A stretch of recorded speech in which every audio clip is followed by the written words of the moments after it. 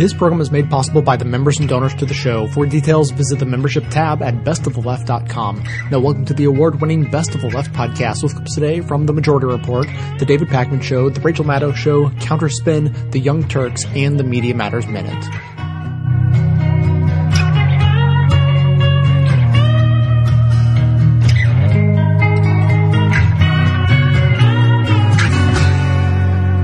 When Janine first approached me to do the Majority Report on Air America with her 8, almost 9 years now, I really felt like we need to build a left infrastructure that is self-supportive.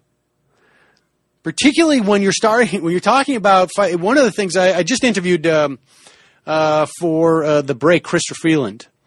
And one of the things that she says is that it's very difficult to talk about. It's only very recently that you hear anybody on the left even talking about income inequality. And a significant reason for that is because where most of the people on the left are employed to talk about political issues, they are dependent on the largesse of very wealthy people. And while there are, of course, some millionaires and billionaires who accept the reality of that we have a tremendous income inequality problem in this country, that no one just becomes a millionaire and a billionaire by the fact that they work hard or they're just smart, that there's a certain amount of luck involved in it, and they also get certain benefits from society that people who are not millionaires and billionaires don't get. They have been able to make this money because of the infrastructure that has been paid for by taxes, by the growth of the middle class, et cetera, et cetera, et cetera. But if you are working at the Brookings Institute or whatever left-wing think tank or policy shop or whatnot, there are some things that they're just going to get you in hot water with your benefactors. And on this program, I sadly don't have that problem. I'm not going to piss off George Soros, or I may piss off George Soros, but there's really not much you can do about it. I guess you could theoretically buy the internet and then just sort of, squeeze my bandwidth or something. But aside from that, I don't have to worry that, I get off the show and Matt or Michael turn to me and go, "You shouldn't have said that, dude, because you're going to get a call from so-and-so." Now, that cuts both ways, which is why it's nice to have a sponsor, the potential for a big sponsor like Credo. Because I can tell you, I've heard many, many stories, like the one that Becky told, about Chris Van Hollen's office calling Credo and saying, you got to stop, you got to get your people to stop calling us about this. And it's not just that they don't want to take the phone calls. They're worried that Chris Van Hollen it's going to involve him having to raise more money, or it's going to involve him having to deal with a challenge to his left, or it's going to involve efforts to bring out his voters. They're worried about it. I've had many of those conversations, and I would say almost to a person, if I said, "Would you ever come on my show and say that?" they would say no. Because that's part of our inside game, and retelling that story is out of bounds. Then we, instead of have a pressuring relationship, it goes too far. And the fact that she could tell us that story, I both enjoyed and I'm happy about it. Because I can assure you that a group that relied on outside contributions could not tell that story. Because they need to have access to that congressman's office. Well, I won't back down. No, I won't back down. You can stand me up at the gates of hell. but I won't back down. Gonna stand my ground, won't be turned around. And I'll keep this world from dragging me down. Gonna stand my ground, and I won't back down. Fox News viewers' average age is 65 years old. Interesting. Who has the most watched news network in all the land? Fox News. Who has the oldest audience in all of cable news? Also Fox News, Lewis. If I had to guess who had the oldest audience, I would have guessed Fox News for sure. This is a survey released by analyst Steve Sternberg, and he says that Fox News has the oldest audience among the fully distributed cable networks, and that their average viewer last season was 65 years old, according to Nielsen. Its viewers are even older than the viewers of the Hallmark Channel, the Military Channel, and the Golf Channel. Now, it's not like Fox is really that much of an outlier when it comes to cable news networks. CNN wasn't too far behind, average age of 63, MSNBC average age of 59, and CNBC 52 years old. Now, what are the youngest fully distributed cable channels? This is interesting. Oxygen Network, followed by Bravo, and interestingly enough, VH1 Classic, which is the one that shows older stuff, then Travel Channel and TLC, all averaging about 42 years old. Now, if ever there is an indication of how the news horizon, the news channel atmosphere is changing, it is those numbers. Because when you compare to our audience, 70% of which is under 55 years old, almost half of which is under 44 years old, we're clearly seeing, we may not even really be seeing a shift. There is somewhat of a shift going on. But it's also just the pie is changing. In other words, there are people who are just, rather than I don't think that most of our audience is switching to us from Fox News. It's just people who otherwise weren't consuming news are starting to, and it's shows like this, Sam Cedar, the Young Turks, etc. Right. So 20 years from now, what do you see Fox News' situation looking like, unless they That's fundamentally the thing. change what they do? Do we become Fox News in 20 years so that the same audience sticks with us? Are we just seeing a change in who and how news is consumed? And I don't know, Natan, what do you think? It's hard to say. I mean, yeah. Fox News is like a relatively new creation. And so is this type of program that we do. Right, but what I'm saying is Fox is kind of more to the right than the mainstream conservatives and the mainstream Republican Party was even 15 to 20 years before then. So it's almost a move to the right, not an accurate portrayal of what happens to an adult when they get older. For sure. Yeah, I think it's uncharted territory. Yes, very hard to predict what will happen, especially considering that news stations and media outlets can change and adapt. So who knows what will happen. This one's for the faithless, the ones that are surprised, they're only where they are now, regardless of their fight. This one's for believing, if only for its sake. Come on, friends, get up now, love is to be made. Oh, oh, oh,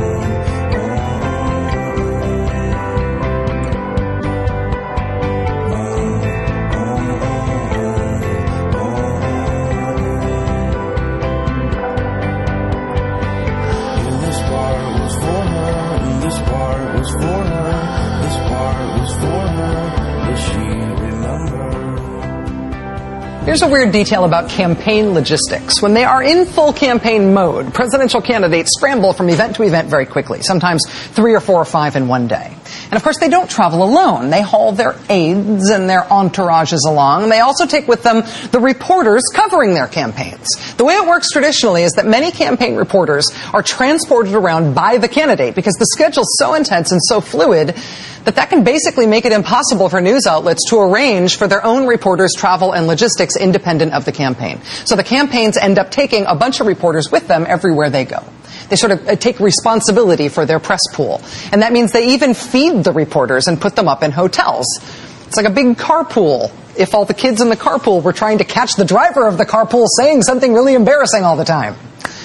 But even though the campaign takes responsibility for arranging the room and board and travel of the reporters who are covering their candidate, that doesn't mean that the campaign pays for those things for the reporters. That would be weird, right? That would be a strange relationship between the coverers and the coveree. And so to avoid that ethics weirdness, the arrangement that they make is this. news organizations promise in advance that they will pay the costs of their reporters' food and travel once the whole campaign is finished. The campaigns promise to charge reasonable prices for those things. They promise the charges will be tallied up after the campaign, and the news outfits promise to pay. It's not an official rule or anything, but that's the way it works. That is the way it has traditionally worked. Until this year. BuzzFeed was first to report that this year, a bunch of news outlets are taking the unprecedented step of contesting the charges from the Mitt Romney campaign because they say the charges are crazy expensive. Like crazy, crazy expensive. A bunch of major newspapers, including the LA Times, the Wall Street Journal, the New York Times, and the Washington Post, as well as websites like BuzzFeed and Yahoo, have now sent letters to the Romney for President campaign protesting price gouging of the reporters. And from the details that they list, it kind of seems like they have a point. Quoting from the letter, "We've dealt with numerous campaigns over the past decades and understand that we pay a premium to travel with a candidate. But recent invoices from your campaign have raised serious questions about the charges you have forwarded to us for travel with Mitt Romney.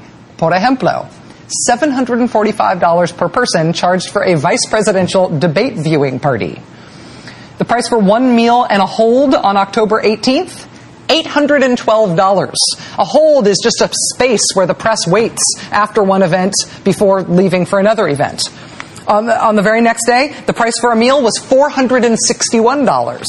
On October 30th, the price for food and a hold was $345. Quote, "These costs far exceed typical expenses on the campaign trail. Also, it was clear to all present that the campaign's paid staff frequently consumed the food and drinks ostensibly produced for the media. Were any of the costs of these events charged to the campaign itself to cover the care and feeding of its staff?" The Romney campaign, the campaign of one of the richest men to ever run for president, charged reporters $812 for a meal. We do not know at this time exactly what that $812 meal consisted of. I hope it was this. For the record, this is a hamburger with a diamond on it. We actually searched various New York City restaurant websites today looking for the most expensive meals we could find, and we could not find an $812 per person meal, so this is our best estimation. The closest we could get. Hamburger with diamond. She's a rich girl, she don't try to hide it. Diamonds on the soles of her shoes.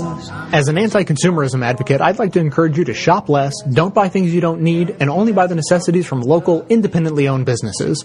That said, if you don't take this good advice, then at least there's a way to shop that helps support this show at the same time.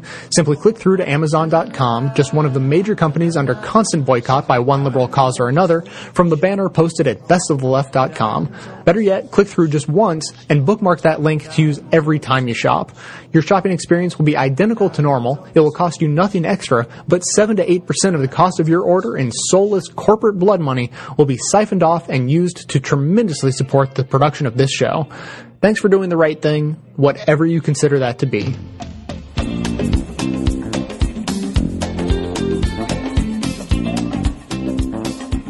First off, I mean, I don't have much to say about this this current thing, although unless you maybe aren't aware of it. It was announced yesterday in the New York Times that Current had been sold to Al Jazeera. Al Jazeera has a plan to basically take the real estate that Current has in terms of cable clearance and create a new network, maybe called Al Jazeera America.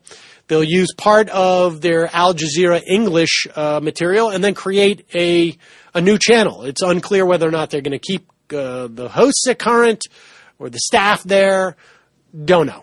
And simultaneously, Time Warner Cable, which Current has about clearance in about 60 million homes across the country, much less than other networks or other cable networks.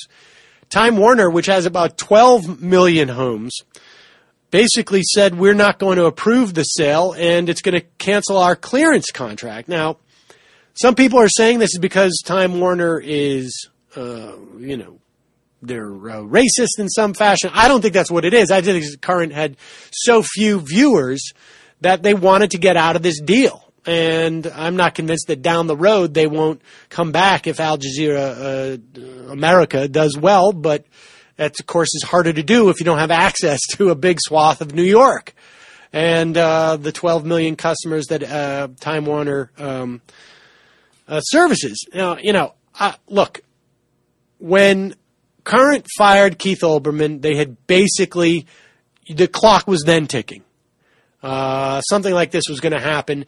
They had to sell now because I think their ratings were beneath the threshold which would have maintained their clearances, their contracts with places like Time Warner or others. I don't know this for sure, but that's my suspicion. The network is fairly profitable because it gets, I think, somewhere around $0.10 per subscriber as part of their carriage deals, which is a pretty impressive amount for something that's not being watched that much. As far as I can tell, Al Jazeera, at least Al Jazeera English, is extremely legitimate news. I think arguably more so than any of our American cable outlets, or pretty darn close in a lot of respects. One of the things that really struck me, now, that bar is not that high. Don't get me wrong here, but I found this piece of DW, I think it was, .com, I'm not even sure what this is, but it was an interview with a longtime Berlin correspondent for Al Jazeera, a guy named Aktham Suleiman. He recently resigned from Al Jazeera,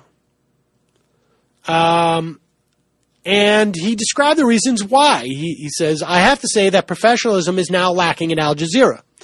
Now, this is really telling because I want you to get a sense of what this guy's standards are. He says they used to have it. They don't have it now.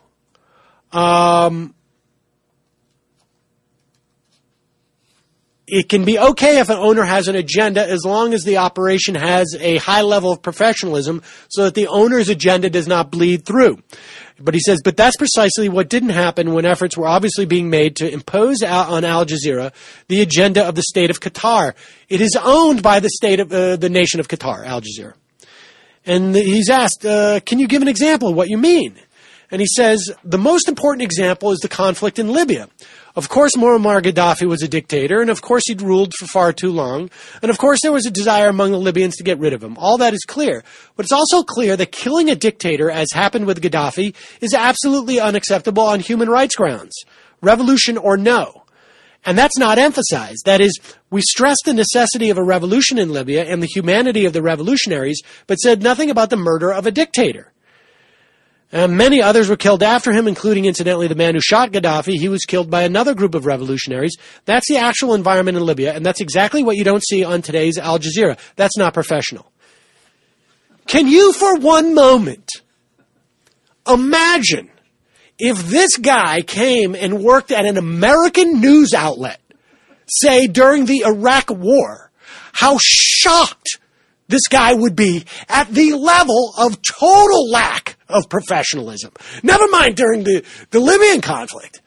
You know what? I specifically remember, I don't remember which news station, but a news station here in America, when Gaddafi was killed, I remember them going on and on about how there was a picture of the guy who shot Gaddafi and how awesome it was. He was wearing a New York Yankees hat. He was wearing a New York Yankees hat. It is, stunning. Just the fact that this guy would leave Al Jazeera because he doesn't feel that level of professionalism is being kept is it would be like this. Imagine the guy gets up from a huge mattress, a 16-inch mattress, and says, I can't sleep there because there's the pee there underneath the mattress. And he gets onto the huge mattress that is the U.S. media. He would find that not only is there there is an entire mountain under there, and the mattress is on the precipice of the peak of that mountain, just bent like this, and the wind is blowing, and there's a massive storm coming through. So just the fact that someone would leave Al Jazeera on that level of a standard leads me to believe that Al Jazeera's standards are so much higher beyond what U.S. media standards are in this type of situation that it's almost impossible for us to comprehend.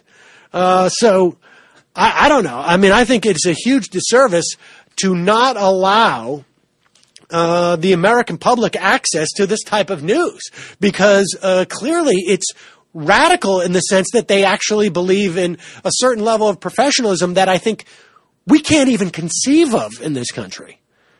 So if Fox mentions this story, it will be a correspondent for Al Jazeera resigns because he said they covered the Middle East unfairly. Yeah, That'll be exactly. And the other thing we should mention is that I don't necessarily have a problem with a media outlet that's owned by a foreign government.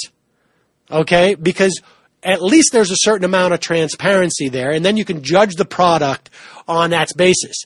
But I mean, when you talk about lack of transparency, I don't know that I would feel comfortable with a media outlet owned by the U.S. government, at least domestically. But when you talk about transparency, NBC was owned by the number one arms dealer, one of the top arms dealers in the world.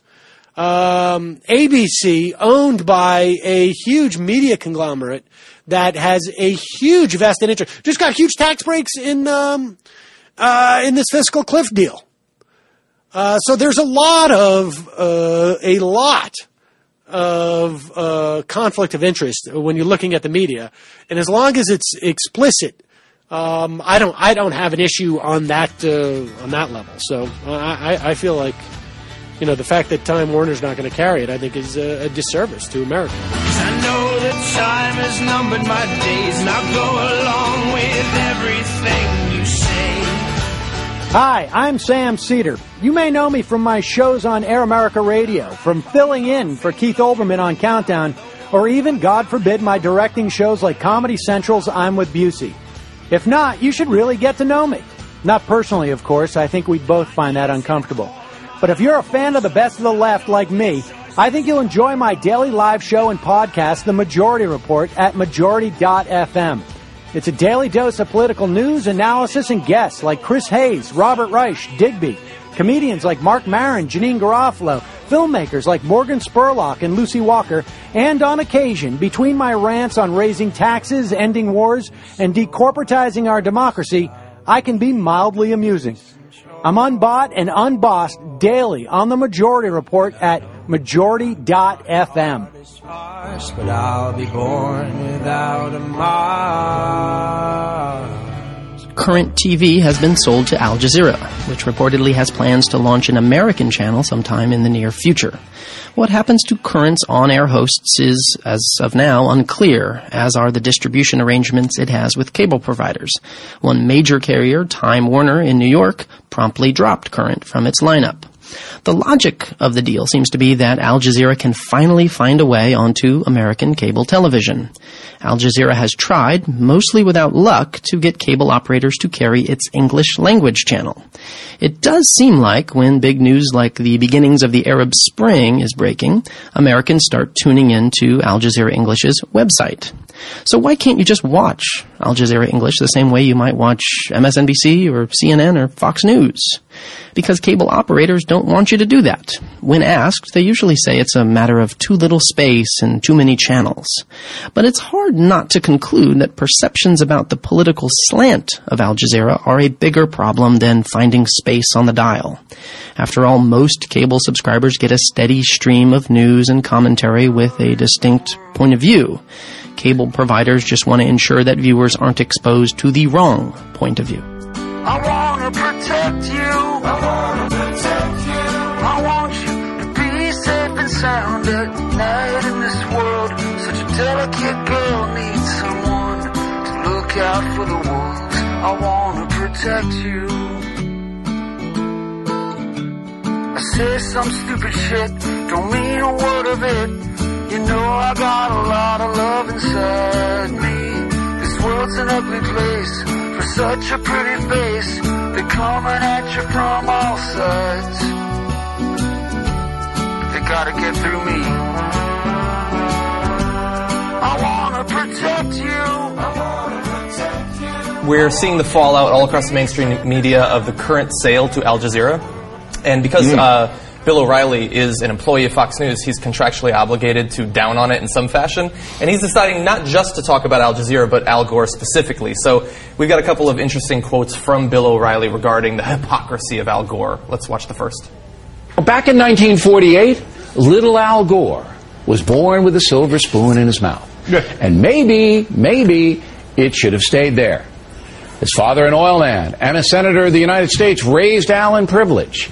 And with all the comforts, he became a champion of the left in adulthood, cashing in big time on the global warming issue. The former vice president used some of that money to then invest in a far-left cable network that has been a colossal failure.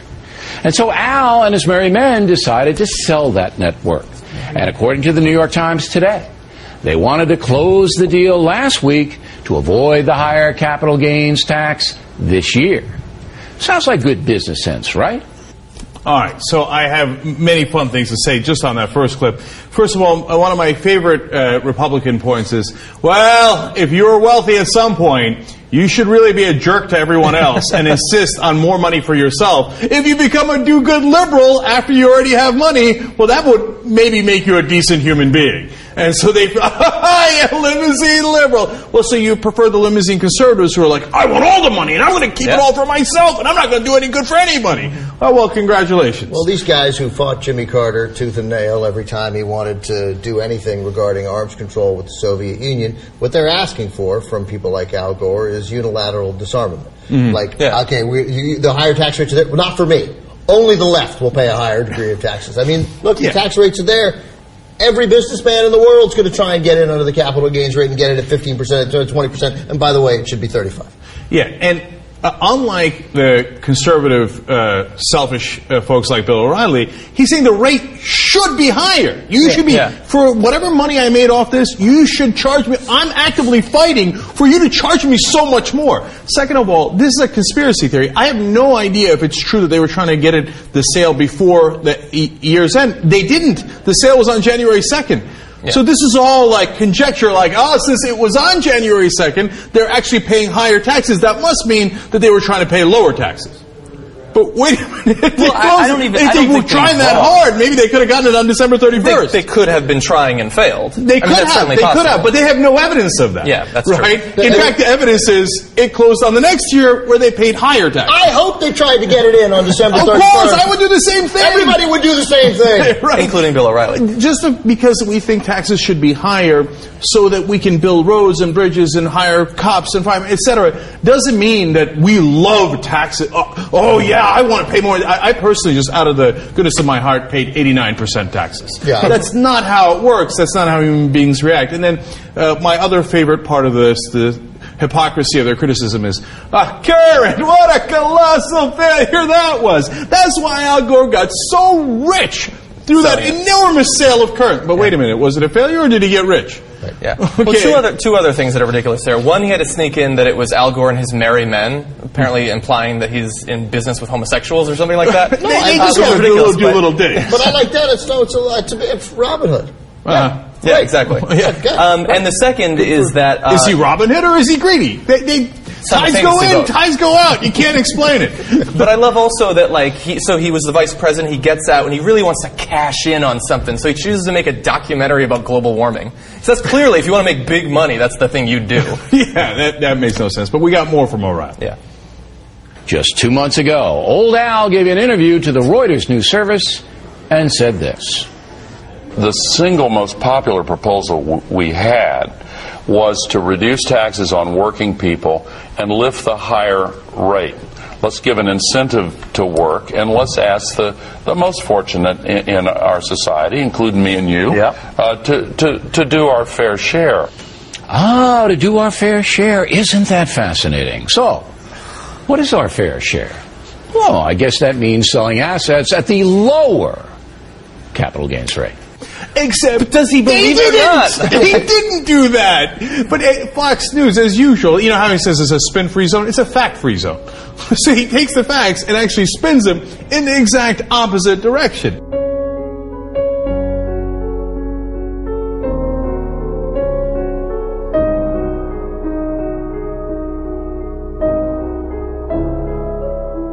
This is the Media Matters Minute. I'm Todd Gregory. On Meet the Press, Colin Powell criticized Republicans for having a dark vein of intolerance in some parts of the party. Conservative media figures quickly launched vicious attacks against him. Here's Laura Ingraham. But it's a very curious thing, right? Colin Powell went to the UN. He gave his testimony about weapons of mass destruction. He wrote in his memoir that that was, kind of a low point for him. He didn't have all the information. It seems that Colin Powell is trying to continue to expiate for his sins of that testimony. So the weapon of mass destruction, Gretchen, has been found. The Democrats found it. It was Colin Powell. Okay, it's blowing up on the Republicans. But And Fox's Megyn Kelly. Starts the interview by saying he's still a Republican, but whoa, with friends like that within the Republican Party, who needs enemies? During the interview, Powell pointed to specific racially charged comments directed at President Obama during the recent presidential campaigns. For more on this and other stories, please visit MediaMatters.org.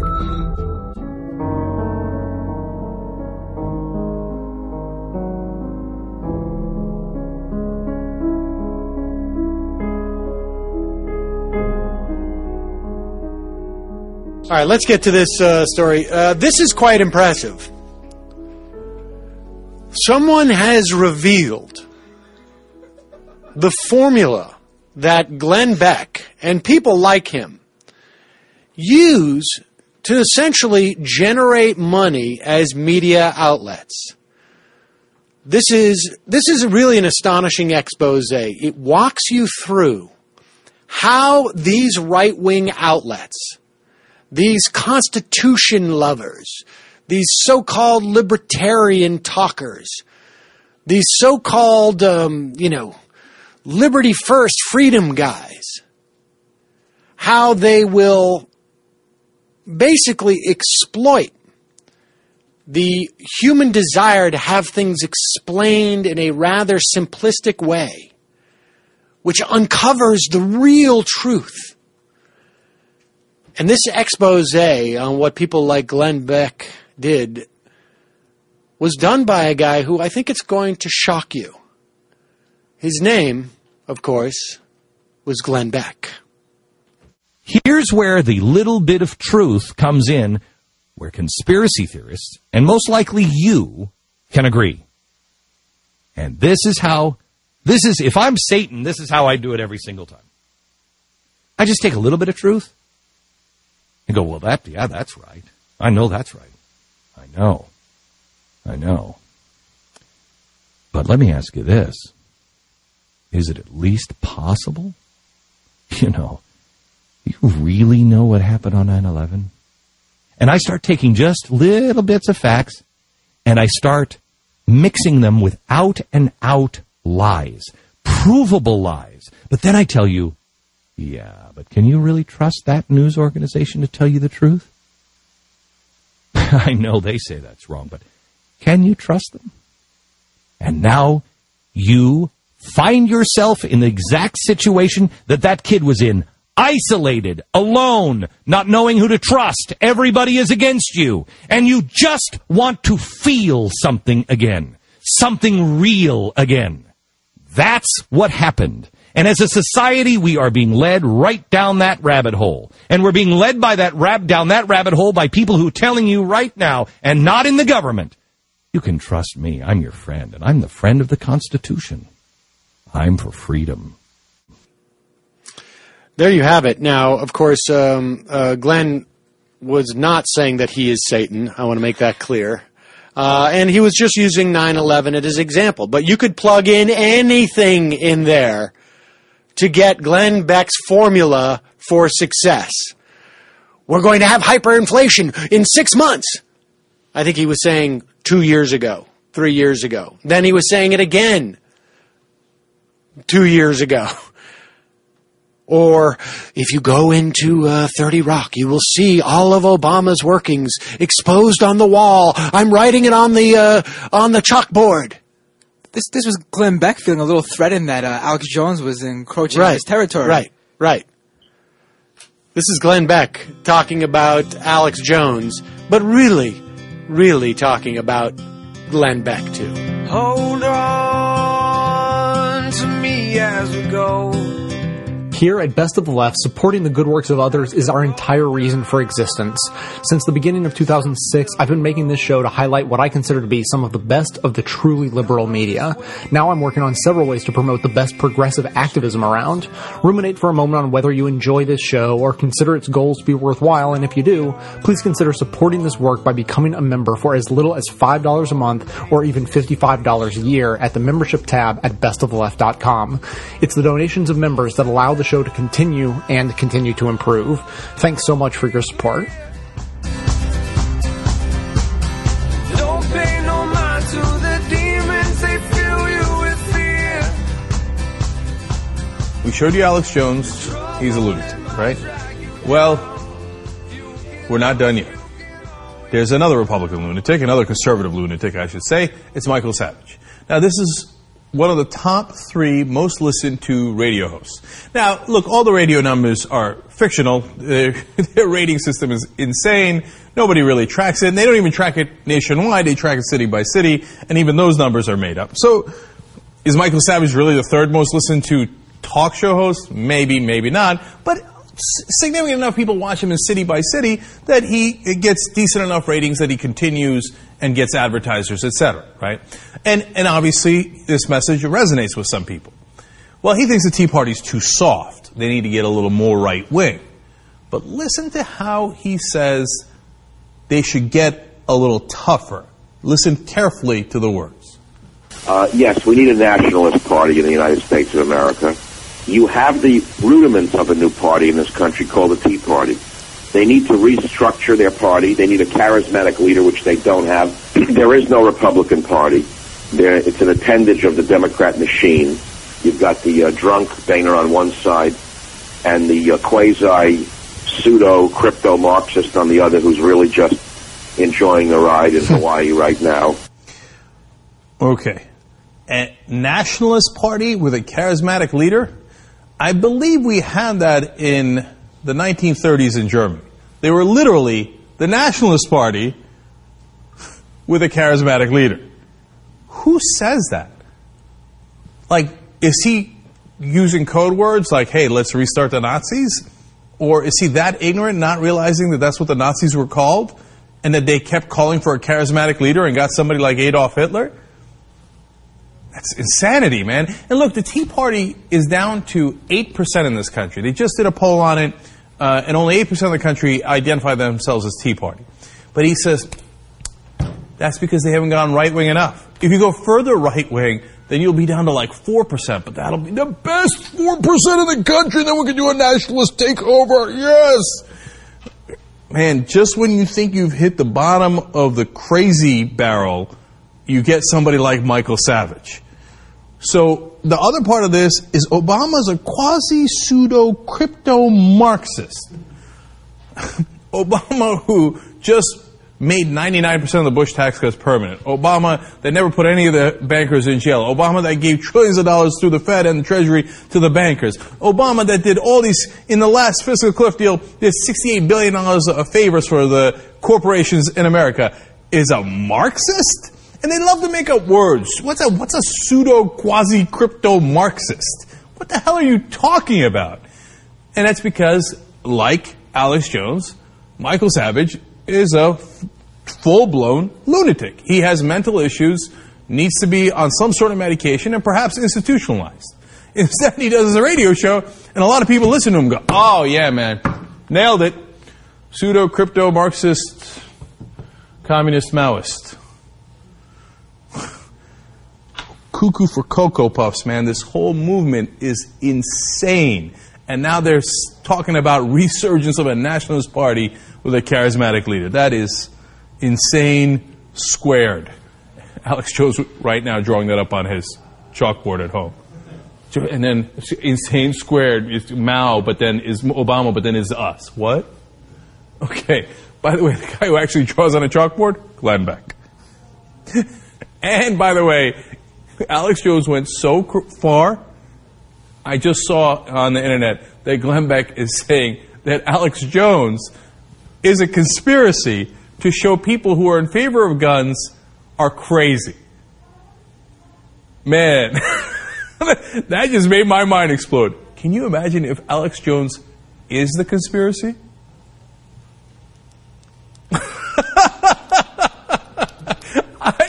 Savage, Beck, Jones, pick 'em. I have no idea who's crazier.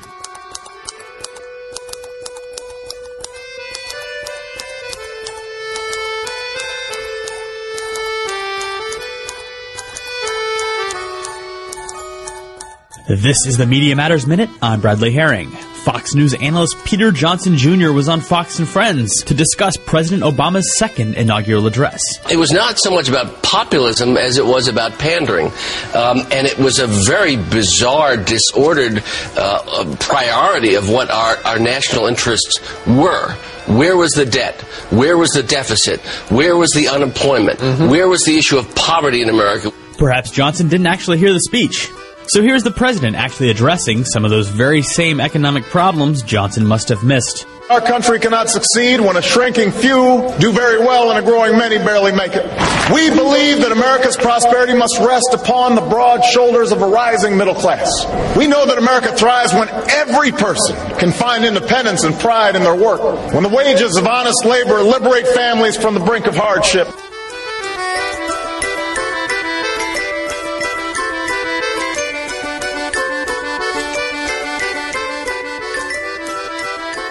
We're accustomed to thinking of media owners exerting their influence by keeping stories they dislike out of the news. But another perk of owning a media outlet is that you can put stories in the news that just so happen to promote your own interests and projects. It was that, and not any journalistic decision-making, that led to Good Morning America providing viewers with a very special sneak peek at a new park at Disney World on December 6th. Imagine being invited to a fairy tale, began host Cameron Matheson, and it went on predictably enough from there. Is it quaint to think that somewhere between the Be Our Guest restaurant and Ariel's grotto, someone should have mentioned that Disney is ABC's corporate parent? At the end, host Elizabeth Vargas explained that this was just the first installment of what's really just a flat-out commercial. You might need to remind yourself that Good Morning America is officially part of ABC's news department. If that doesn't suggest to producers that what they air ought to actually be news, couldn't we at least hope that when they're shilling for their bosses, they at least let viewers know that's what they're up to? We have agreed with which we have agreed. And you think you have to want more than you need. The mission of this show is to aggregate and amplify the best voices of the truly liberal media, and now you can play a critical role in helping fulfill that mission. I pick out the best clips I hear to share with you, and now you can do just the same thing extremely easily. Now available at bestoftheleft.com, each clip I play is made available individually with simple buttons that allow you to share your favorites on your networks through Facebook, Twitter, by email, and beyond. By myself, I can amplify this content to thousands of people, but collectively, we have the potential to reach millions. No kidding. Become your own media activist by taking 1 minute to share your favorite content a couple of days each week, help more people plug into the truly liberal media, and be an integral part of this extremely virtuous cycle. Thanks so much for your help. You need more space. This Atlantic story is pretty funny. So last night, I'm on Twitter, and somebody just goes like, somebody made a joke about the Atlantic giving away free personality tests. I think it was Rorty Bomb. And so I went there, I clicked through, and there was a story on the Atlantic about David Miscavige, the ecclesiastical leader of Scientology. And David Miscavige, according to this headline, leads Scientology to milestone year. 2012 was a milestone year for Scientology, according to The Atlantic, with the religion expanding to more than 10,000 churches, missions, and affiliated groups spanning 167 nations. Figures that represent a growth rate 20 times that of a decade ago. The driving force behind this unparalleled era of growth. David Miscavige, ecclesiastical leader of the Scientology religion. Mr. Miscavige is unrelenting in his work for millions of parishioners in the cities served by Scientology churches. He has led a renaissance for the religion itself while driving the... What's that? Oh, I'm sorry. There was a tiny yellow box in the corner that said paid advertisement. Sponsored content, I think it actually said. This is how pathetic the media has become. Look, I don't have a problem with you. You want to advertise, you want to put an ad on your paper for in your website for Scientology or I don't care what. And it's clearly an ad, but when you do an ad in the same format as your content, I mean that would be basically like me delivering a story on Credo, let's say. Like, here's a great story about Credo, blah, blah, blah. Their phones are terrific, says the CEO of Credo. And then just sort of following it up with, like, that was a paid advertisement. No, when you advertise, you should make it explicit. That's actually too much disclosure, Sam, compared to the Atlantic's. Unbelievable. Yeah. So after about, 12 hours of people just saying, here's a real-time demise of a magazine's credibility, the Atlantic posts this: we have temporarily suspended this advertising campaign pending a review of our policies that govern sponsored content and subsequent comment threads. They had a comment thread. Did you see the comment thread too, by the way?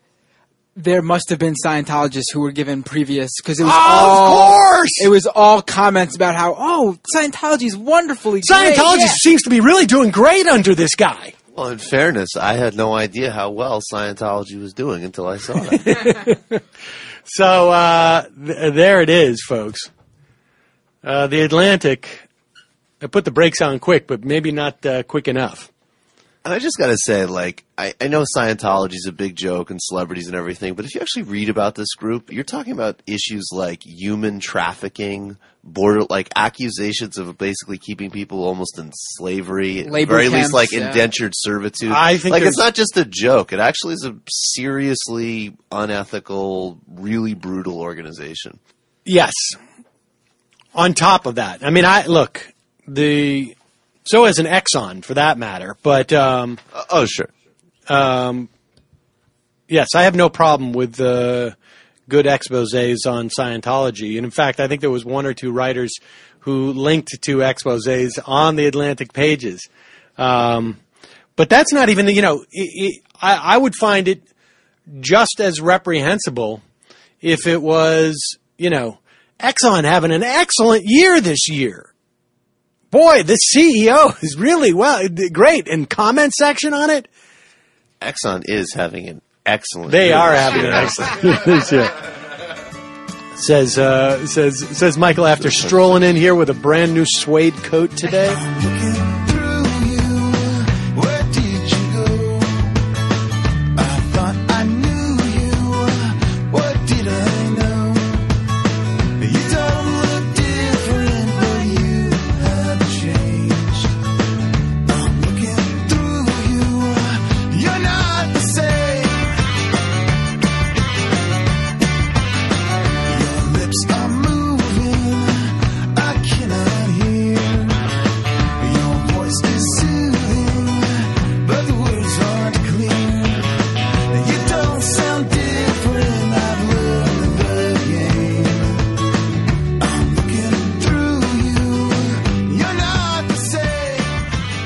David Miscavige leads Scientology to milestone year was an odd headline to see at the website of the Atlantic magazine.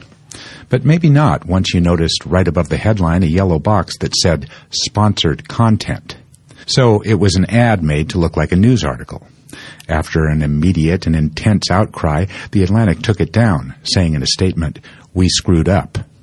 It's worth acknowledging that in a profit-seeking, advertiser-supported media, this kind of thing happens on a regular basis. The Huffington Post runs columns that are really ads. The Forbes website does the same. NBC does news reports about an NBC sitcom. ABC does news promoting Disney theme parks. CBS promotes its Showtime programs on the evening news. And speaking of CBS, the company owns the popular technology site CNET. When CNET voted to give an award to an ad-skipping program called The Hopper, CBS stepped in to say, no way. Skipping ads might be good for viewers, but it's a bad thing if you run a TV network. The corporate meddling led one CNET writer to resign. And this, as we've argued for years, is business as usual. So the fact that the sponsor here is a religious cult that harasses journalists might be unseemly, but it's hard to see how journalism, underwritten by weapons manufacturers or giant oil companies, is all that different.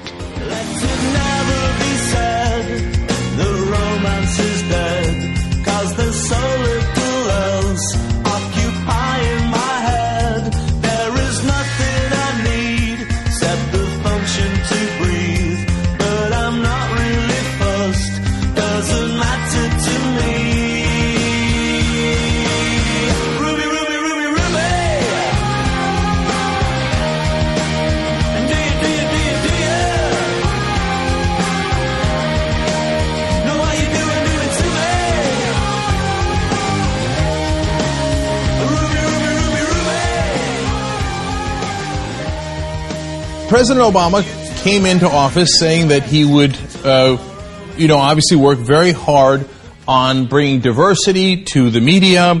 He said that he would have a strong stance on net neutrality. That's a very progressive position. He had opposition to media consolidation. We'll see how that turned out. And expand broadband access. Now, he's done very little to expand broadband access since then. And let's go to the issue of diversity in the media. How did he do there? Well, Free Press had a filing on that gives you a sense of how things have gone. Based on the information they had from 2006, obviously President Obama came in 2009, to 2011. So this is a little bit in Bush administration and a little bit in Obama's administration. But as you can see, during the Obama years, there was no turnaround. Let me give you the exact quote here. There has been nearly a 20% decline in the level of minority ownership since 2006, and a net loss of 6 minority-owned stations since the Commission last collected data in October of 2011. That doesn't sound very good. It doesn't seem like there was much of an effort made to diversify media. Now, when it comes to commercial television stations, well, the record is actually much worse. Same filing. In a nation where African Americans comprise 13% of the population, there are only 5 African American-owned full-power commercial TV stations, just 0.4% of the total. This is a 76% decline in just 6 years. So great to have a progressive president in there that knows the value of diversity in the media so that you can get other unrepresented voices into the media so that they can have better representation and that our democracy can flourish with those extra voices and not just the voices of the mega corporations drowning out everyone else, right? Not wrong. President Obama, by his actions, and you shall know him by his works, seems to not give a damn about minority ownership or diversity in the media. Now, how about conglomeration, though? I mean, he was against it in 2008, and he had people on his side as opposed to Hillary Clinton, because she seemed to be more in line with the telecom industry, but he was for change. And look, there's a perfect opportunity here, because Rupert Murdoch wants to gobble up the LA Times and the Chicago Tribune. Those are major papers, and it would violate the existing laws on how much power you can have within the media and how much of the media you can control in certain cities, right? So easy. And Murdoch runs Fox News Channel, which is opposed to President Obama 24 hours of the day, 7 days a week. No brainer. All you got to do is enforce the laws that are already in place. Well, Matt Solar, who's a fellow at the Roosevelt Institute, reports, quote, earlier this year, Obama Federal Communications Commission Chairman Julius Ganikowski proposed relaxing media ownership rules to allow Rupert Murdoch to buy the Los Angeles Times and the Chicago Tribune. Oops. See, this is the amazing thing about Obama. Why? Why do you help a guy who appears to be your arch nemesis? The guy who is conglomerating media in a way that not only hurts the whole country and hurts our actual practical right to free speech. Yes, I mean, you can go speak in your basement, but if you're not on TV, you're not online, etc., it's a little harder for people to hear you. And in fact, he lets the big media conglomerates use that as an excuse all the time, and the giant corporations to use that as an excuse all the time. And it's not just President Obama. The whole government is rigged this way. For example, Verizon recently said that they have the right, their First Amendment right, to censor your emails. Why? Because the government can't interfere with how they exercise their freedom of speech. Obviously, the Supreme Court ruled in Citizens United that because of freedom of speech issues, you could spend unlimited money and unlimited corporate money in politics. So money has all the First Amendment rights in the world, and that's not all, by the way. Fox News has claimed a First Amendment right to be able to distort the news, and they have won here. They lost in Canada, but they won in the United States of America. These are amazing. This is what they've perverted the First Amendment to. Furthermore, my personal favorite is the ratings agencies. They claim that they had a right to give the wrong ratings, to give bad ratings, because remember, all the toxic mortgages, they gave the highest ratings to AAA. Why? They have a First Amendment right to lie to their customers. Well, isn't that lovely? When it comes to our First Amendment rights, I'm sorry, all the media has been purchased. In practical effect, your voice will be diminished because I gave it all to Murdoch. Why did we elect a progressive president who was bashed by Fox News 24/7, then turns around and does the owner of Fox News a tremendous favor by breaking the rules on his behalf, saying, you know what, no, we're likely to okay you buying these newspapers. And what do you gain out of it? Well, look, there's only two possible answers here, which is, number one, on policy issues, President Obama is by far the weakest president we've ever had. All you got to do is be a right-winger and go, boo. And you're like, okay, yeah, what do you need? You want me to break the law for you? Okay, I'll do it. And if you broke the law, I won't look backwards, I'll only look forwards. I'll do anything you ask me to do, right? But that's not the answer. Because a guy that weak would have gotten crushed in the last election. But he came out like a lion in this last election. And he beat Mitt Romney with a stick. When it came to his own self-interest, he was actually very strong. So it's not just that he's weak by nature. It's that the system is set up in a way where money always wins. And it doesn't matter if you have a Democratic president or a Republican president. It doesn't matter that it appears on the surface that Fox News and Barack Obama are constantly at war with each other. The reality is they help one another all the time to get more and more money. Power and money rules Washington.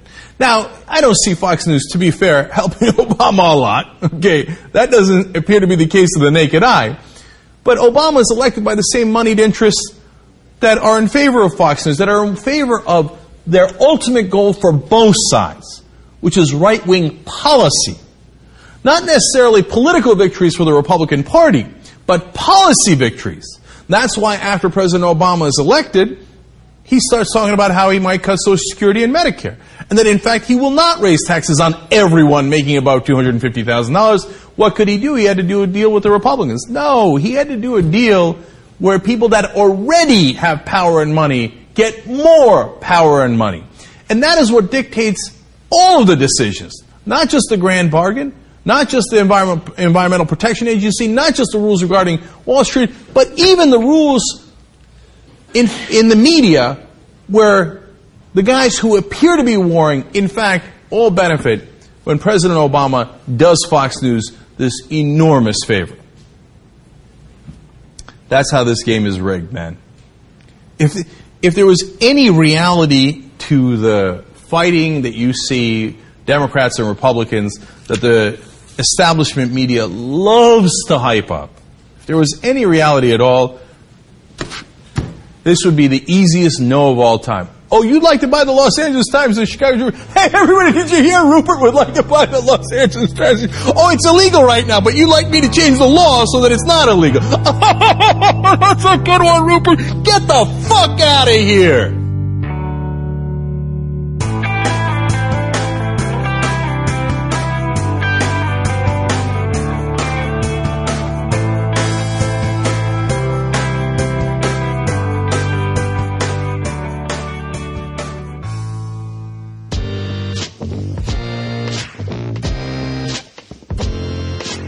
Hi, Jay. This is Elka in Fort Wayne, calling to make a quick comment about the previous episode before last on women and feminism. It was a great episode, and excuse me, at the end of the religion episode, when you were playing some comments, there were no comments from women.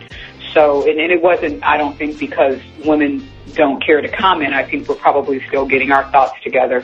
And one of the things that struck me as interesting was the comment that you had made at the end of the religion show about the conversation you had with your girlfriend involving video games and how, women are characterized and treated in video games.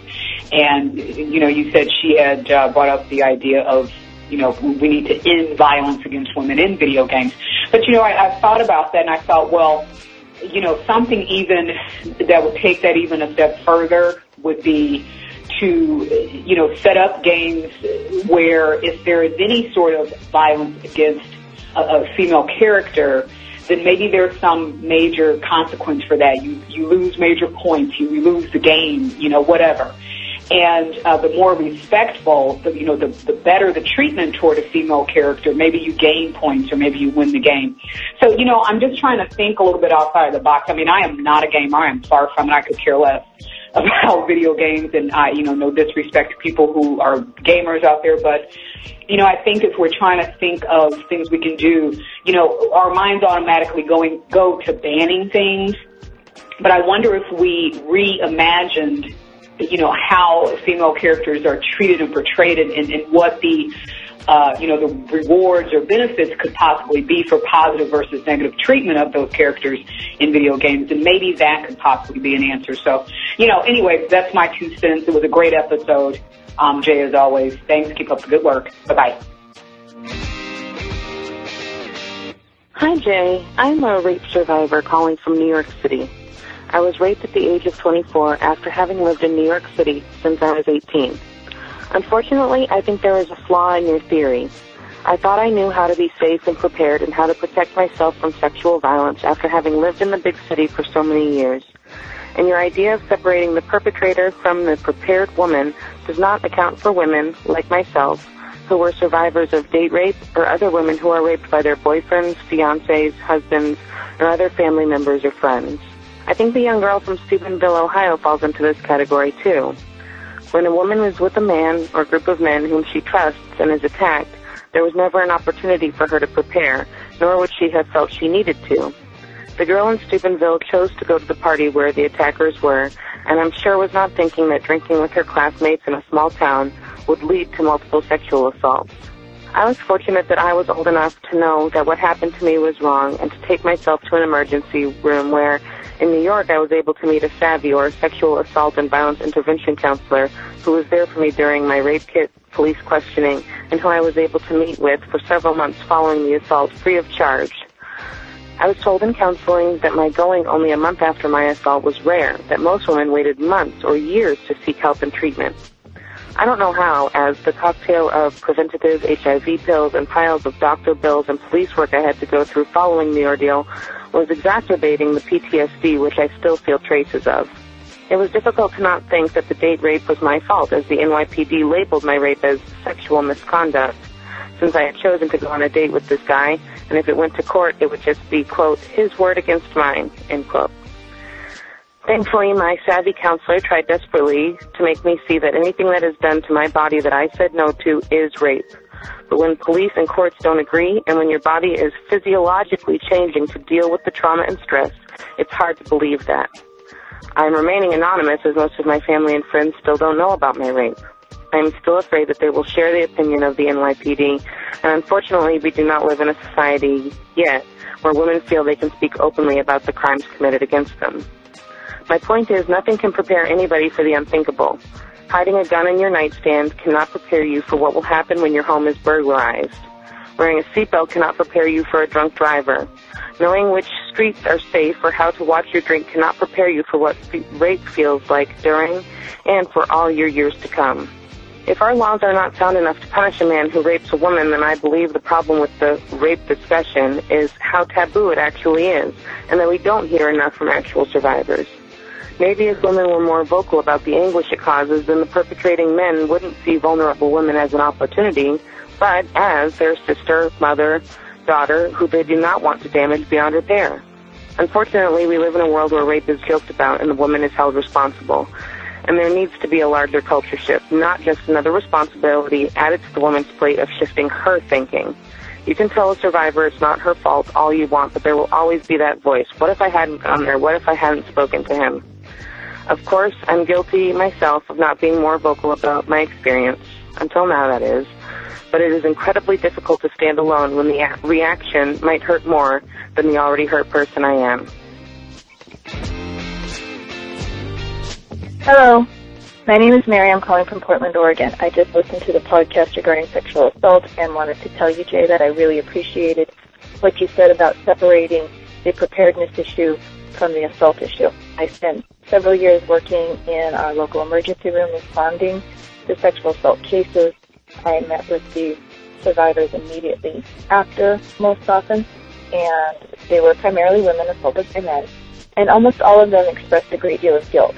And how I explained why they should not feel guilty was along this line, is that I do have the right to leave my car outside unlocked with the keys in it.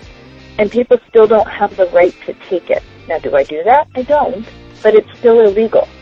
So even though they may have taken a ride with the wrong person, had one too many drinks, I would look them in the eye and say, did you want to have sex with that person? And if the answer is no, and I said, did you tell them? And if the answer is yes, then they were raped, or if they were unable to give consent.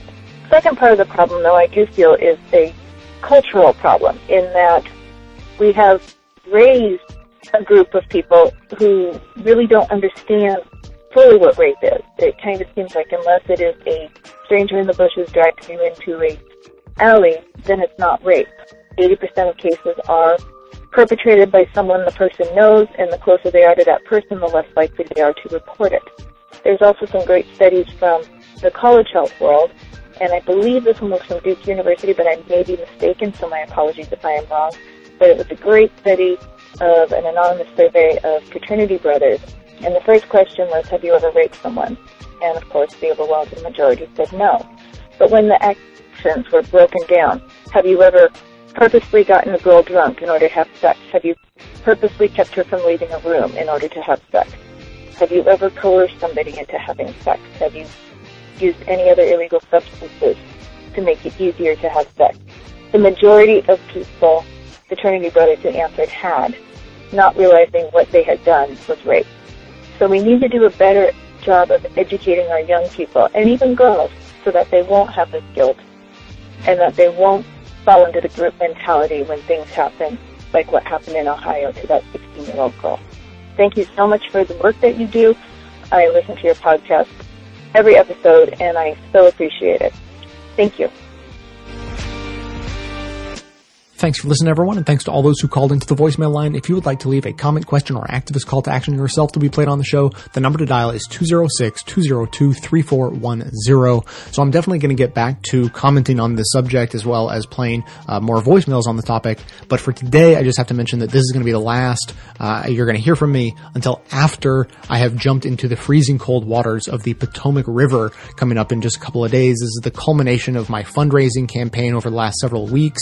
Quick recap is that I'm raising money to fight climate change. It's all going to the Chesapeake Climate Action Network, which is an organization that I know well and trust. And so, if you would like to donate to me on that, the official website for the fundraising campaign is keepwintercold.org. That actually takes you straight to the fundraising page. And then, my name is listed as well as the name of the show, so you know what you're looking at.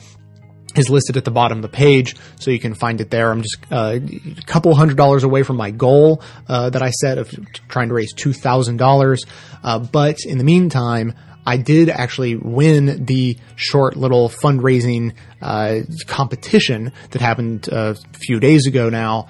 And so as I guess a thanks for that, I'm going to be riding my bike to and from the event. And so just to keep in mind, the temperature is going to be at or below 30 degrees between now and the event. And then the day of the event, it's going to get all the way up to 35 degrees.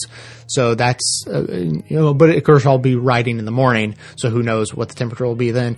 But, I'll be riding about 15 miles to the event, jumping in water, getting out, getting nice and warm, changed, and hope maybe some warm food even, before riding back. So huge thanks to everyone who's already donated to that campaign. I really appreciate it. It is definitely not too late to donate if you would like to. Again, just go to keepwintercold.org and all the details are there. And my name is listed at the bottom as a way to click through and donate to my fundraising efforts.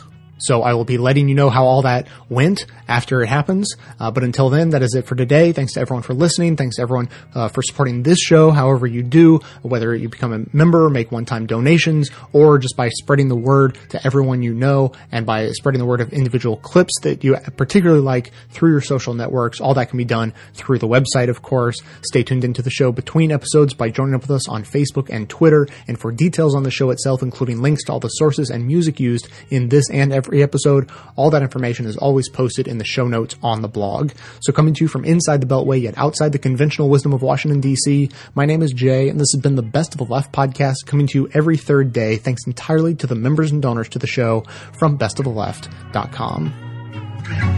Fine lines are black and white, 'cause you took apart a picture that wasn't right. Pitch burning on a shining sheet, the only maker that you wanna meet. A dying man in a living room, whose shadow paces the floor. He'll take you out any open door. This is not my life.